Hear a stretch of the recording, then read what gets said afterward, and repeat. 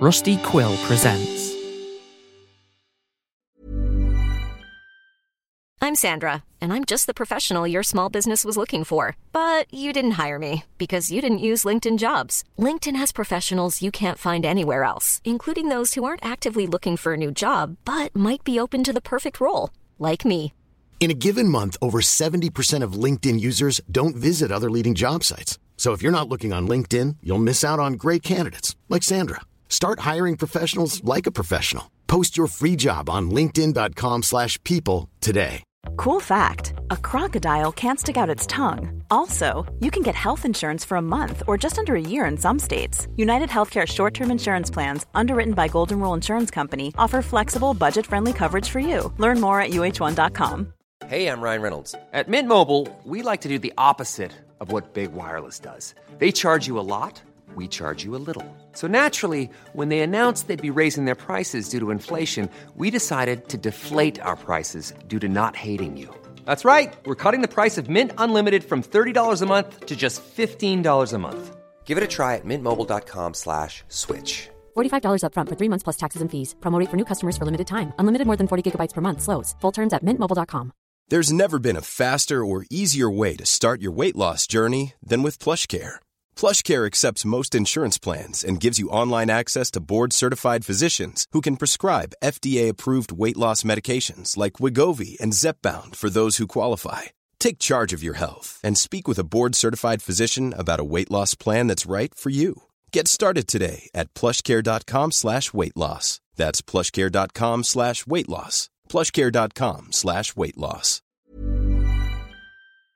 Tonight's broadcast is brought to you by Minerva's Tipsy Technical Tintographer Solution. Anyone can type, but who wants to? What a hassle, am I right? With Minerva's Tipsy Technical Tintographer, you can tell that tedious tapping to take a twirl. The Tipsy Technical Tintographer is your one topographer companion for a technological turn. This Tipsy Tin Titan can tackle tedious tasks while you enjoy a gin and tonic. What a thrill to watch the Tipsy Technical Tintographer transport you to a territory that totally terminates typos. He may need to knock him back to cope. This topographer is no teetotaler. But why have existential dread of manual labor when your tin friend can have it for you? Minerva's Tipsy Technical Tintographer Solution.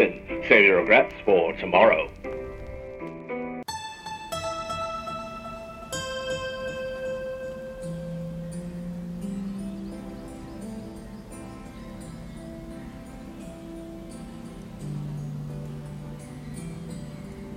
The Minerva family lived in a fine two-story home, with a wraparound porch, scalloped wood trimmed like fish scales, a short round tower with a cone roof, and a tiny balcony off the second-story bedroom.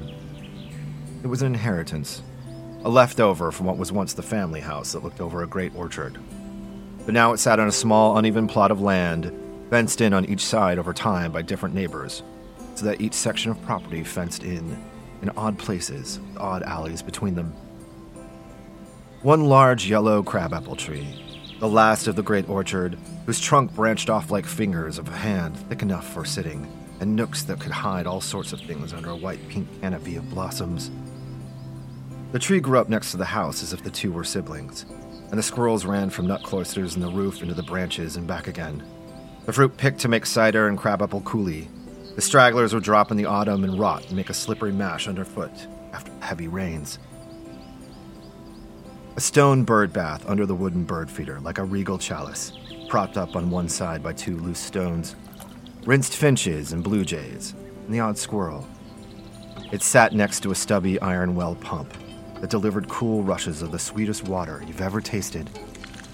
A similar one in the kitchen next to the two large sinks with a washboard and lye and a worn, stiff brush. A soot pan filled in the mornings from scraping out the 5 fireplaces. 2 in the bedrooms, dining room, parlor, kitchen range on the main floor. The pan would be dumped into the ash box, ready for collecting.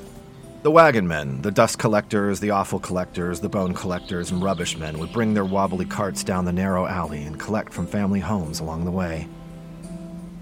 The Minerva family was originally a cider family through generations, but a bad blight had spoiled 2 seasons, and Ensid Minerva picked up a traveling trade to support the family.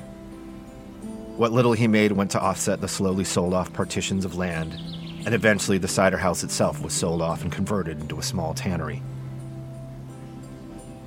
Ensid came from a long line of inspired Minerva men. He married Miriam Minerva after introducing himself at the dry goods store. He said he caught her eye because of the way her big hat tilted when she looked at canned peaches in the sunlight through the window. Miriam gave him 3 raven-haired daughters, Millie, Mercy, and Madeline, all fairly close in age. Millie was the oldest and had a practical, somewhat even-tempered approach to life and took after her mother. Mercy was beset with empathy and seemed to feel everyone else's feelings for them. This empathy extended to the natural world. She had a great connection to animals of all stripe and spent much of her time pondering the relations of the family of squirrels in the tree, establishing names and daily interactions as they chattered from up above. She would speak up for anyone, before they even had a chance to say that one of her sisters was worried or frustrated or hoarding an uncomfortable secret. Madeline, the youngest, was carefree and the most affectionate of the family. As funds got thinner at the house, the servants left and the girls picked up the chores. Millie supervised the other girls, doling out tasks as to not burden their mother, and with a naive hope that the house be in good condition when their father did finally come back. Things were quite wonderful before the blight struck the orchard, but since his travels, Ensid had become a hazy memory to his daughters. The occasional lingering smell of pipe smoke and a jacket left on the hook, the echo of a deep voice in the upstairs hall, the biggest slice of roast set aside at dinner purely out of habit. But now a cold, empty plate at the head of the table, the chair pulled out with a cloth napkin on the seat, dusted off regularly out of respect for his imminent return. Miriam knew better, but would never confess it for her daughter's sake. Miriam's rules relaxed. What good would proper manners be to girls who were getting grimy from chores? They were allowed to play freely outside and climb the tree, or have tea on blankets, or stand in the grass in bare feet. Miriam was mildly less concerned with keeping up graces than seeing the young girl's happiness diminish. The second-floor bath filled once a week with warm water from the stove. Lugged up by Millie in pots with the usual small rest at the landing, she would watch the steamy water sway, and then hoist it the rest of the way, where Miriam would fill the tub basin, roll up her sleeve, and test the water temperature with her finger. Then she would shake off the drops and nod. All 3 girls were washed together, their dark curls scrubbed up with a mixture of egg whites, olive oil, and crabapple cider vinegar. Each one tipping her head back, and then rinsed with the tin pitcher used to water the flowers.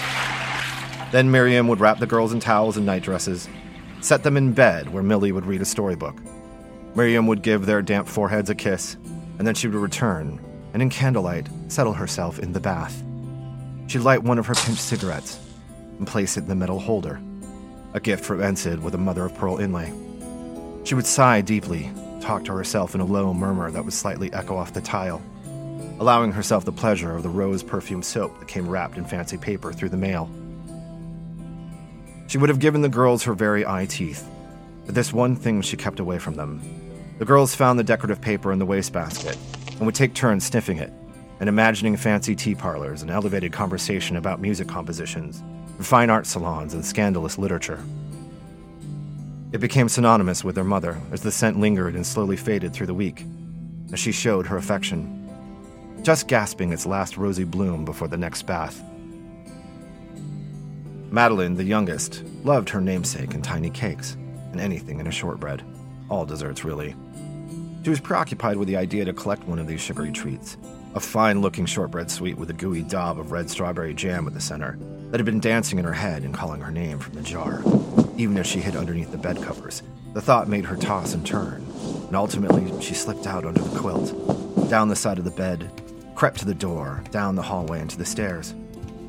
When she spotted her mother through the railing and quietly watched her enter the kitchen, stand up on a step stool, and reach to the highest cupboard.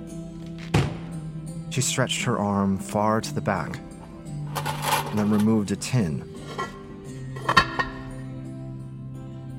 Miriam wrenched open the lid, shook the can, looked down in it disappointed. She pulled out a few coins, dropped them in her apron pocket, and then slid the tin back into the cupboard.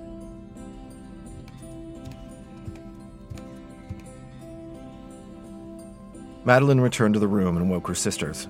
She didn't understand what she just witnessed, but when relayed to her sisters about Mom's look into the shaker tin, Millie and Mercy knew not to bother the young one.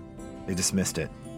but stayed up all night to set out with a plan to help and spare her mother any shame in the matter. It was Millie's idea to take what they'd had, what they'd enjoyed, and restart the family business by selling crabapple cider to passers-by. Millie would assemble the stand and supplies. Mercy would brew the cider with juice and yeast as she had a gift. And the courageous and possibly fearless Madeline would approach strangers. She was often irresistible with the natural charm of the youngest.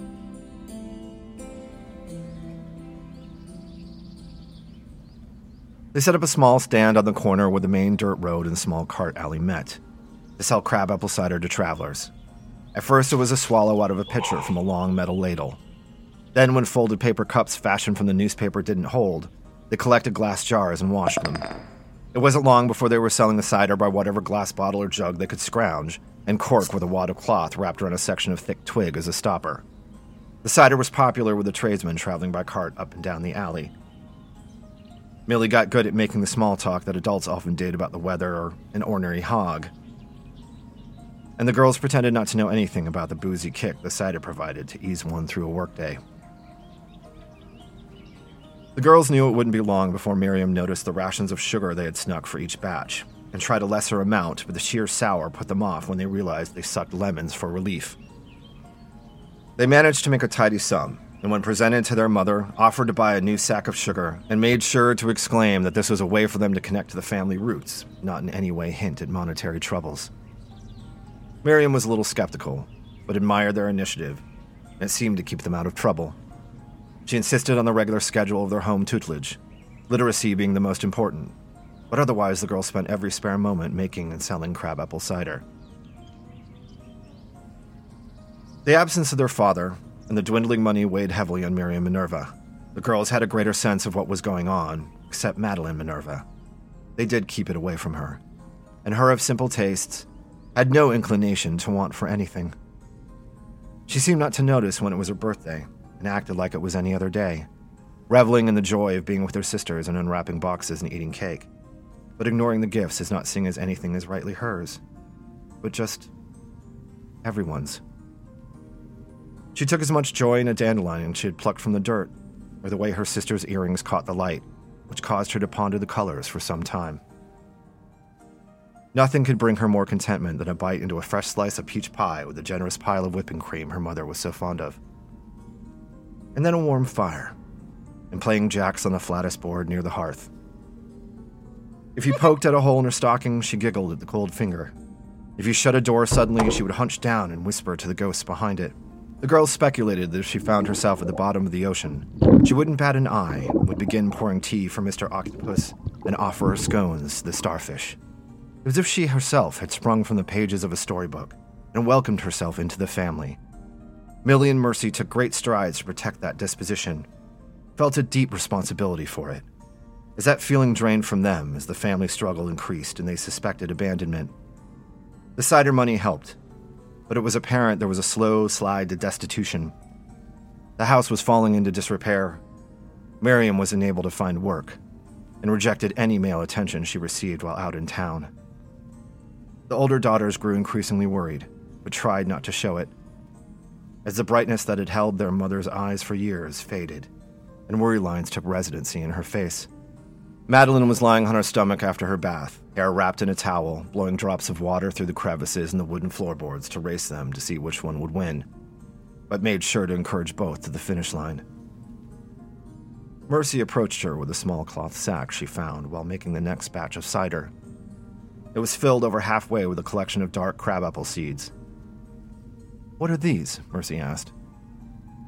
Madeline pushed the water across, declaring the right drop the winner. She tilted her head up, saw the pouch, stood quickly and snatched it from her sister, turning away. "These are my magic seeds. I'm going to grow a new orchard." Mercy was concerned. Not at the thought, but at Madeline's near-complete lack of focus and attention. "That's fine, Maddie." Mercy opened the pouch and shook a few seeds out into her palm. "I know we drink the cider and eat the fruit, but you must never eat these seeds. They are very dangerous. They will make you very sick. Don't feed them to an animal either. These seeds are poisonous." Madeline was intrigued. How do you get the poison out to make the cider? Mercy told her, I know a special trick the fairies whisper to me. Only I can make the cider. And only I know how to take out the poison. Madeline had heard Mercy speak about the fairies before. The fairies whispered to Mercy in the trees when she was walking in the dark, and would sneak in and give fluttery kisses to her eyelids while she slept. Madeline had never seen the fairies, but stayed up late even to try to trap one. No luck. And she knew her sister would never lie to her. And she thought it was the fairies playing a very mean trick when Mercy got sick. But it was something else entirely. It would take some time to put the pieces together.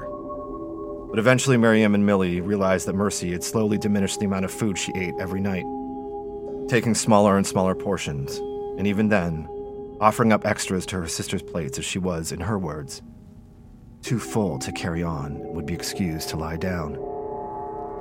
Eventually, Mercy began just eating a little greens or some vegetables to let everyone else eat the meats and gravies. Or she'd take a single roll, ignore the butter, and would pick small pieces throughout the meal, only to just finish along with everyone else. Miriam didn't want to confront her about it. Never talked about money or need, but suspected that Mercy had an idea of their troubles. She might be conserving for the well-being of her sisters. It was during a particularly hard rain, and Mercy didn't come down for dinner, or breakfast, or lunch, or dinner again. As Millie was stacking pots on stacks of books and chairs to catch the water droplets from the ceiling, she called up once again to Mercy, who this time didn't answer.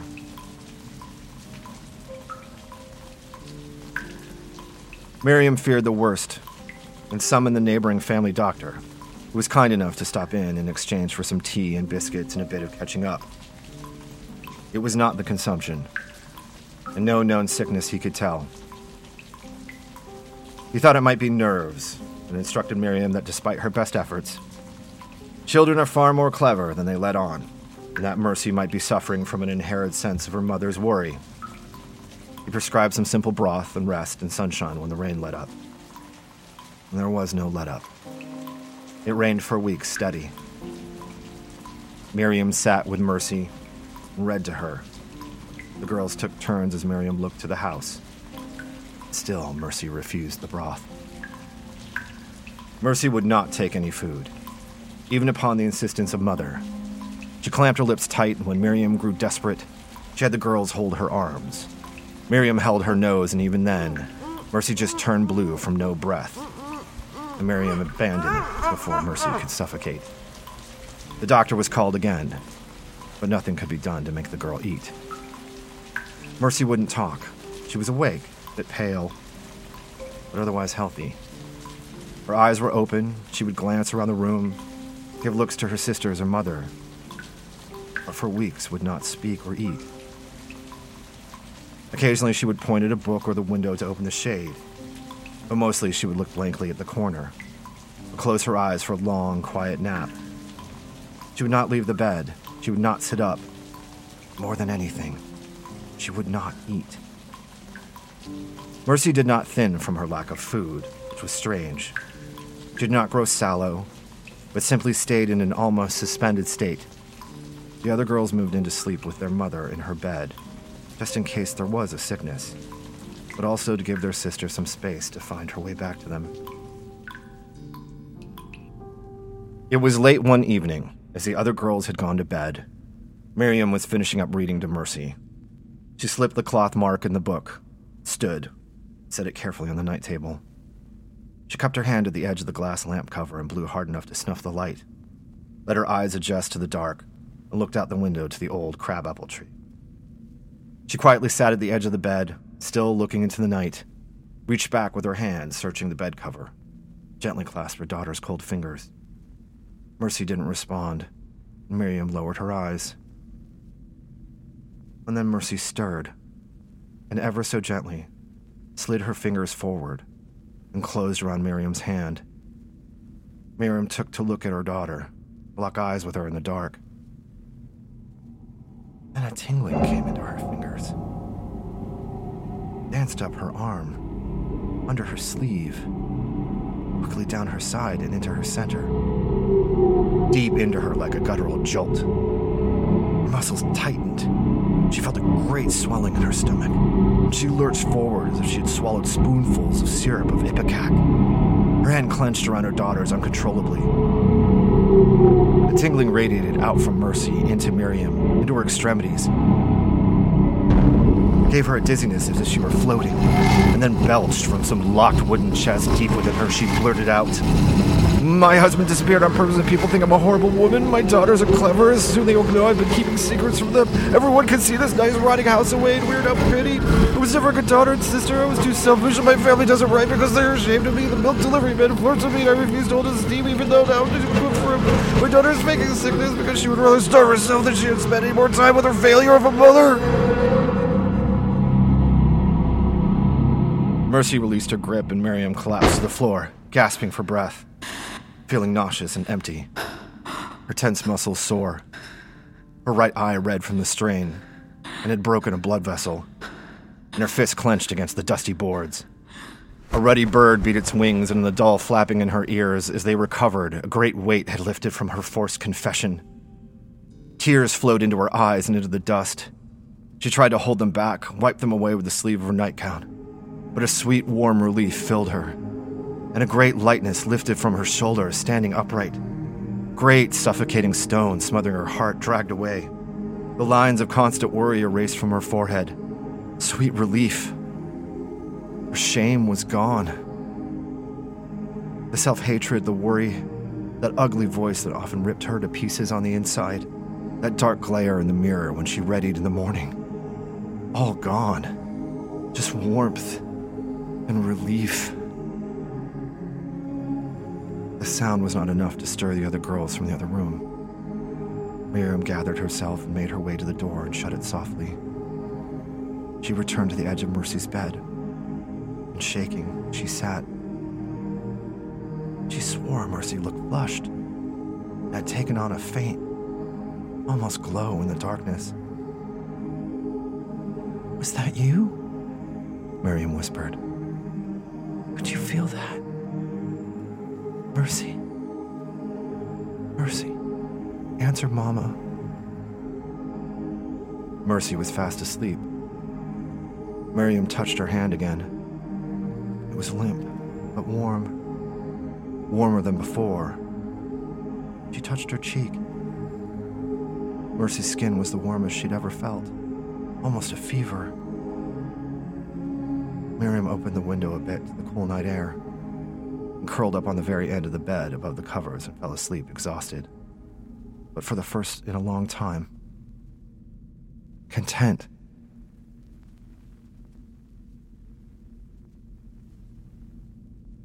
Miriam told the girls that they couldn't touch Mercy, that she might be contagious, and in the morning sent Millie to call on the doctor once again. She scrounged what little money she had and paid him for another visit. Millie and Madeline crouched near the closed door to Mercy's room and listened to them whisper. Millie looked at Madeline. "She's definitely pregnant." "What's pregnant? From the fairies?" Madeline asked. The doctor sounded confused. Miriam sounded exasperated. There was talking, the creak of the bed, and silence.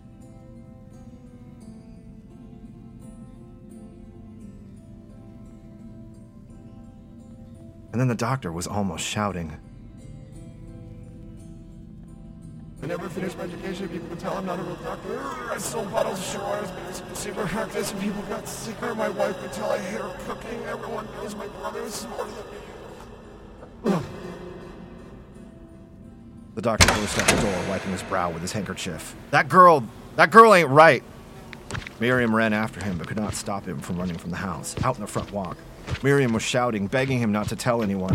The doctor tripped over the bird bath and tumbled out of the front fence gate, scrambling to the road. "That girl makes you tell lies. It's unnatural." Miriam stood at the front gate, biting her kerchief. The doctor, so overwhelmed and embarrassed, afraid somehow that his secrets would get out, spread the word that Mercy was overtaken by something unnatural that made him say things.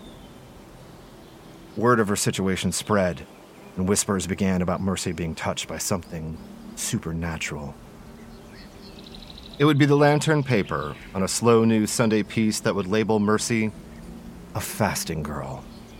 Mysterious creatures, imbued with special powers, able to exist purely on air and light, said to have a glow about them. The light from the window reflected in a brilliant prism. Clouds would part. Birds would sit on the sill and bring presents. It was not long before crowds started forming around the house, with all sorts of people trying to get in, and men climbing trees trying to get a view of Mercy. People asked for an audience so that she could impart her spirit into others for healing, sight, or calm relief. Miriam had never seen such desperation before.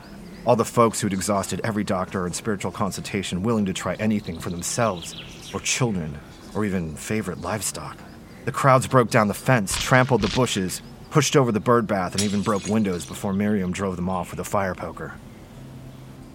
At first, Miriam denied Mercy's condition and would not allow any visitation, until those desperate folks started coming around with wads of money in their fists. Hat in hand, overcome with faces drooping with doubt, and grief, and shame.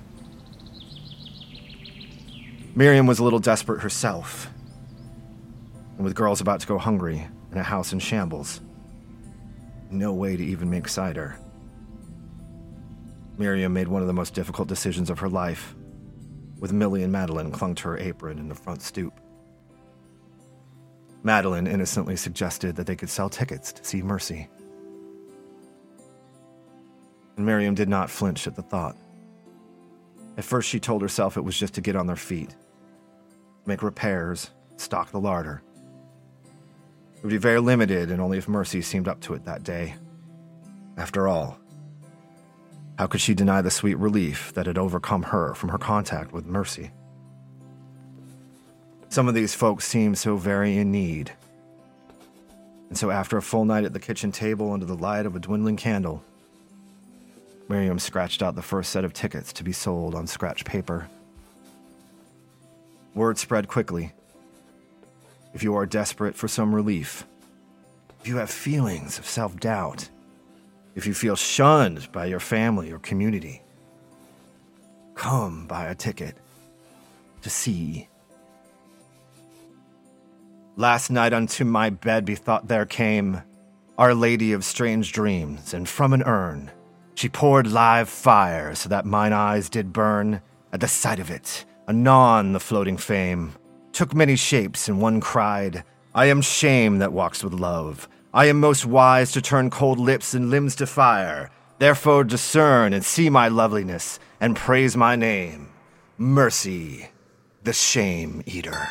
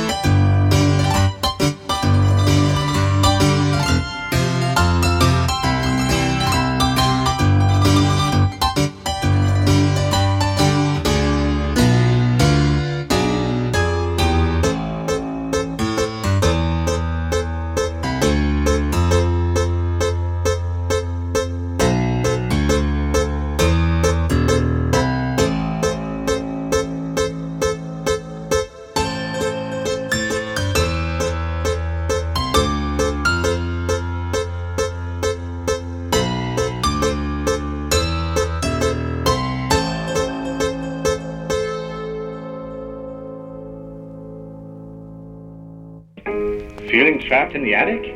Ingested a parasite? Looking for a Lenny Penny? Come bask in the emerald green glow of a strange city lying alone. Join our Patreon for Celine and Cleveland, and Minerva might just let you pick her next solution. Join our Patreon, and no one will ever ask you for anything ever again. And again, and again, and again, and again, and again, and again, and again, and again, and again.